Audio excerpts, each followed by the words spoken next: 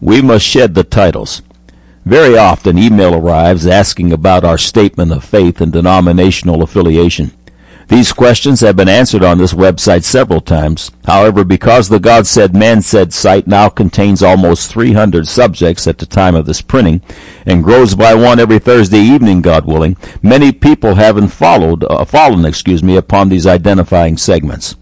In regard to our statement of faith, it is found in the entire authorized majority text version of the Bible, commonly known as the King James Version, from Genesis chapter 1 verse 1 to Revelation chapter 22 verse 21. The hermeneutics method of expounding we employ is identified with the ancient term sola scriptura, which means scriptures alone. Concerning denominations, we are neither Catholic, Orthodox, nor Protestant, but are members of the body of Christ, the seed of Abraham, certified in his word, and walk in it to the best of our understanding. We endorse no denomination. Denomination, by definition, basically means division. Our allegiance is to the word of God. God will hold all men accountable to only one standard, and it will be that standard found in his holy word. Today there are well over 1,700 religious sects and cults, denominations, and most people believe they have the truth of God cornered. I know of no one who is not coloring outside the lines. Embrace the Word of God alone. Would you like to find the clear and beautiful confusion-free life of Sola Scriptura?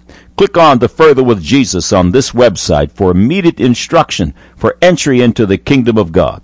Today will be the best day of your life, and as you diligently seek the face of God, tomorrow will be better.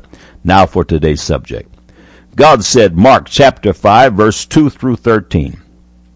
And when he was come out of the ship, immediately there met him out of the tombs a man with an unclean spirit, who had his dwelling among the tombs, and no man could bind him, no, not with chains, because that he had been often bound with fetters and chains, and the chains had been plucked asunder by him, and the fetters broken in pieces, neither could any man tame him. And always, night and day, he was in the mountains, and in the tombs, crying and cutting himself with stones. But when he saw Jesus afar off, he ran and worshipped him, and cried with a loud voice, and said, What have I to do with thee, Jesus, thou Son of the Most High God? I adjure thee by God that thou torment me not. For he said unto him, Come out of the man, thou unclean spirit. And he asked him, What is thy name? And he answered, saying, My name is Legion, for we are many. And he besought him much that he would not send them away out of the country. Now there was there nigh unto the mountains a great herd of swine feeding. And all the devils besought him, saying, Send us into the swine, that we may enter into them. And forthwith Jesus gave them leave. And the unclean spirits went out and entered into the swine, and the herd ran violently down a steep place into the sea. They were about 2,000, and were choked in the sea. God said, Luke chapter 4, 33 through 35, And in the synagogue there was a man which had a spirit of an unclean devil, and cried out with a loud voice, saying, Let us alone. What have we to do with thee, thou Jesus of Nazareth? Art thou come to destroy us? I know thee who thou art, the Holy One of God. And Jesus rebuked him, saying, Hold thy peace, and come out of him. And when the devil had thrown him in the midst, he came out of him, and hurt him not. God said, Luke chapter 11, verses 24 through 26, When the unclean spirit is gone out of a man, he walketh through dry places, seeking rest, and finding none, he saith, I will return unto my house, whence I came out.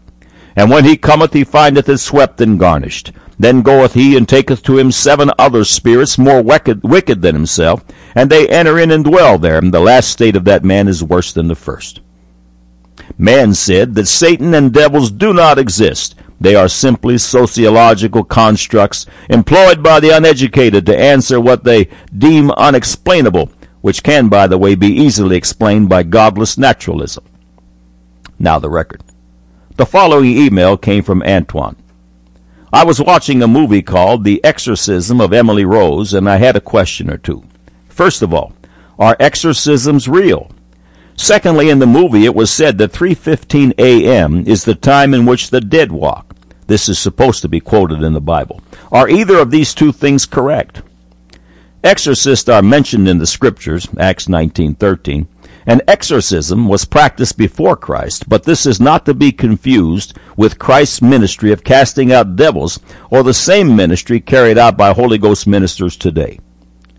Dispensationalism claims that this ministry was only for the days of Christ, for the purpose of establishment of the church, and they say this without any biblical support.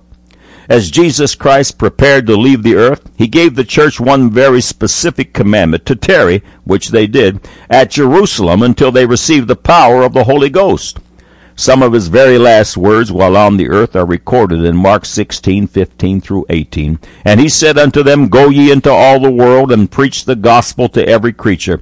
He that believeth and is baptized shall be saved, but he that believeth not shall be damned. And these signs shall follow them that believe. In my name shall they cast out devils. They shall speak with new tongues. They shall take up serpents. And if they drink any deadly thing, it shall not hurt them. They shall lay hands on the sick, and they shall recover.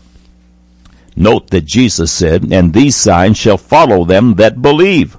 Those who are unbelievers in this regard, whether they confessed Christ or not, will not be able to perform in these ministries. Exorcism is defined by Noah Webster's 1828 American Dictionary of the English Language as the expulsion of evil spirits from persons or places by certain adjurations and ceremonies. End of quote. Jesus Christ did not perform exorcisms, but cast out the unclean spirits by the power of his word. The ministers of the cross cast out devils in Jesus' name by the spoken authority of the word of faith, which is the most powerful force in the universe. There are those in the field of parapsychology, which is the study of extrasensory perception and related psychic phenomena, that believe that many patients in today's insane asylums are possessed by unclean spirits or devils. The following excerpt is from the Christian Courier under the title Demons, Ancient Superstition or Historical Reality. It reads, In 1846, Simon Greenleaf, Dane Professor of Law at Harvard University, produced a work titled The Testimony of the Evangelist Examined by the Rules of Evidence Administered in Courts of Justice. Greenleaf was the greatest authority in the history of legal procedure on what constitutes evidence. His massive 3-volume set, A Treatise on the Law of Evidence, 1842-53, is to this very day a standard on the topic of evidence. Greenleaf argued in the testimony with dramatic authority that the accounts of Matthew, Mark, Luke, and John pass the strictest test of authenticity and thus may be regarded as dependable, and without controversy is the fact that these writers described cases of demonic activity during the ministry of Christ. Is there such a thing as devil possession in this day? Do people actually sell their souls to the devil? The following paragraphs are from a feature on this website titled Beware Who You Follow. Atheist Karl Marx, the father of the left-wing sociological system known as communism, was an ardent follower of Darwin. The leadership of Marx has resulted in the sorrow and death of millions.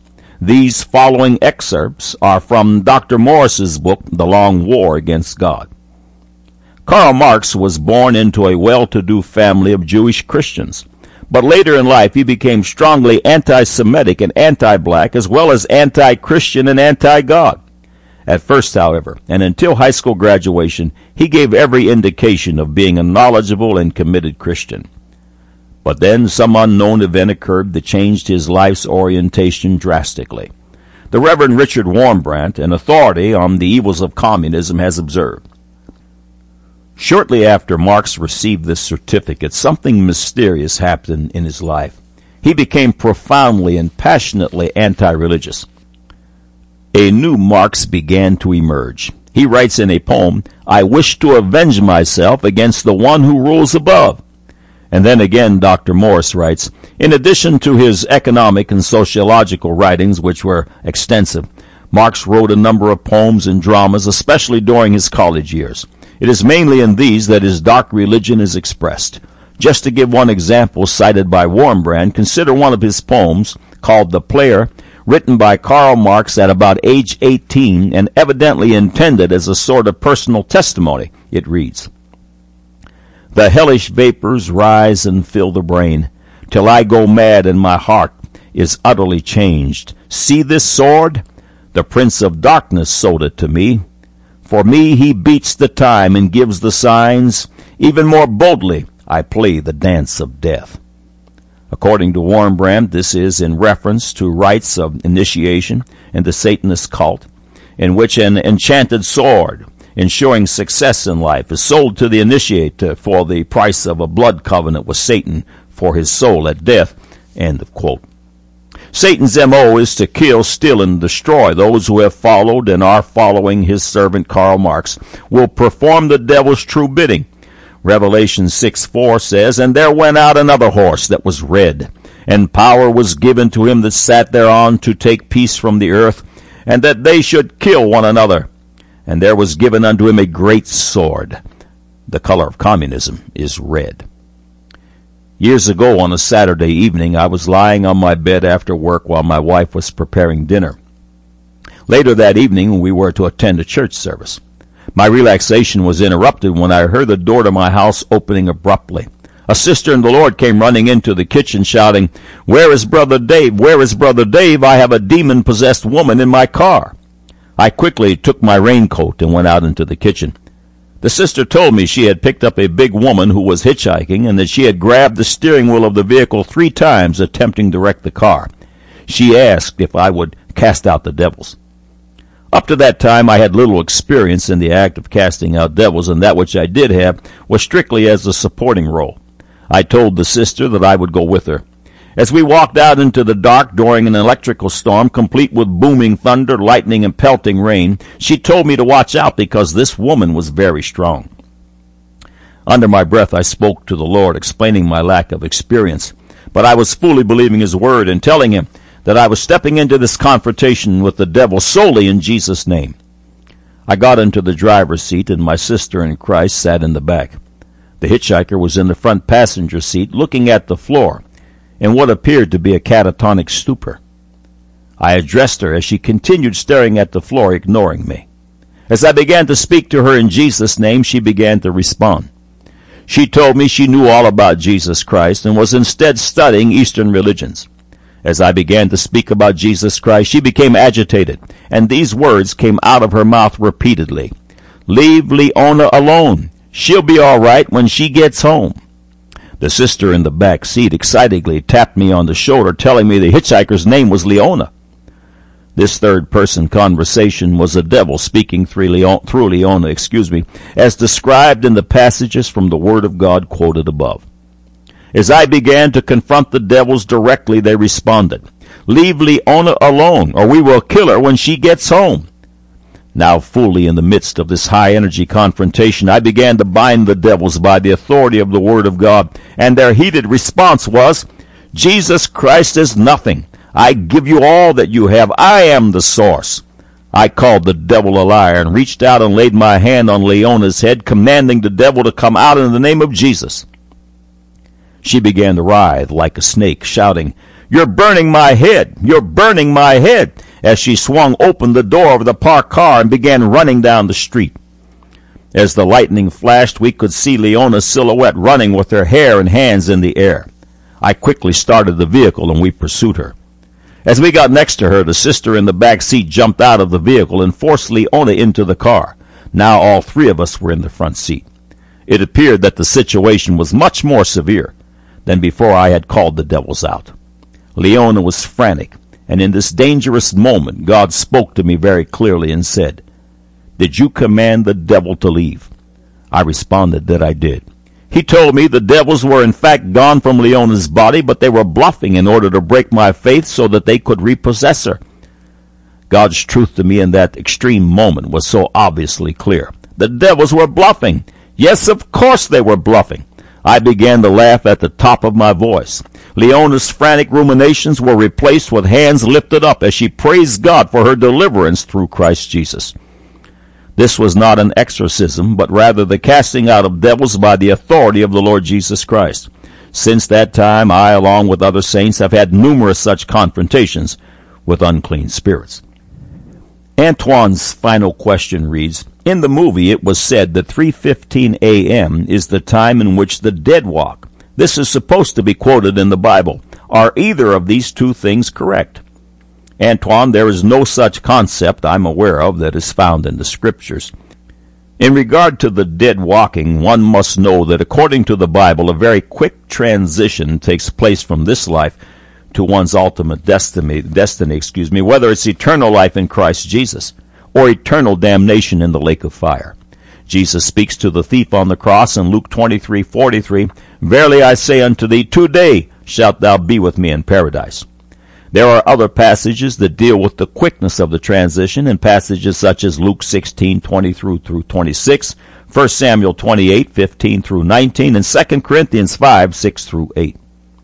God's Word shows a quick transition from here to eternity, but there are very real, evil, unclean spirits operating in this earth, pretending to be something they are not. However, I must mention the relevance of 3:15 a.m. Its relevance is in the 180-degree principle, the principle of the opposites. In this existence, there are only two camps, and they are directly opposed to each other. The camps that I'm referring to are the camp of God and life and the camp of Satan and death. Satan deals in the identical type of endeavor as God, simply 180 degrees out from God, exactly opposite. Using the yardstick as an example, God would be 1 and Satan 36. Consider the short list that follows. God is life, Satan is death. God is light, Satan is darkness. God is love, Satan is hate. God is joy, Satan is sorrow. God is faith, Satan is fear. God is blessing, Satan is cursing. God is hope, Satan is hopelessness. God is truth, Satan is lies, etc., etc. What do the opposites have to do with 3:15 a.m.? The Lord Jesus Christ gave up the ghost during the 9th hour of the day, which is 3 p.m., and these 2 hours are exact opposites. Matthew 27, verses 46 through 50, "And about the 9th hour Jesus cried with a loud voice, saying, Eli, Eli, lama sabachthani?" That is to say, my God, why hast thou forsaken me? Some of them that stood there, when they heard that, said, This man calleth for Elias. And straightway one of them ran and took a sponge and filled it with vinegar and put it on a reed and gave him to drink. The rest said, Let be, let us see whether Elias will come to save him. Jesus, when he had cried again with a loud voice, yielded up the ghost. The 9th hour was also the hour of prayer. Acts chapter 3, verse 1. Now Peter and John went up together into the temple at the hour of prayer, being the 9th hour. Do devils exist? Are people actually possessed by them? Jesus said yes, and mounds of empirical data and anecdotal evidence abound. God said devils and unclean spirits. Man said that Satan and devils do not exist. They are simply sociological constructs employed by the uneducated to answer what they deem unexplainable, which can, by the way, be easily explained by godless naturalism. Now you have the record.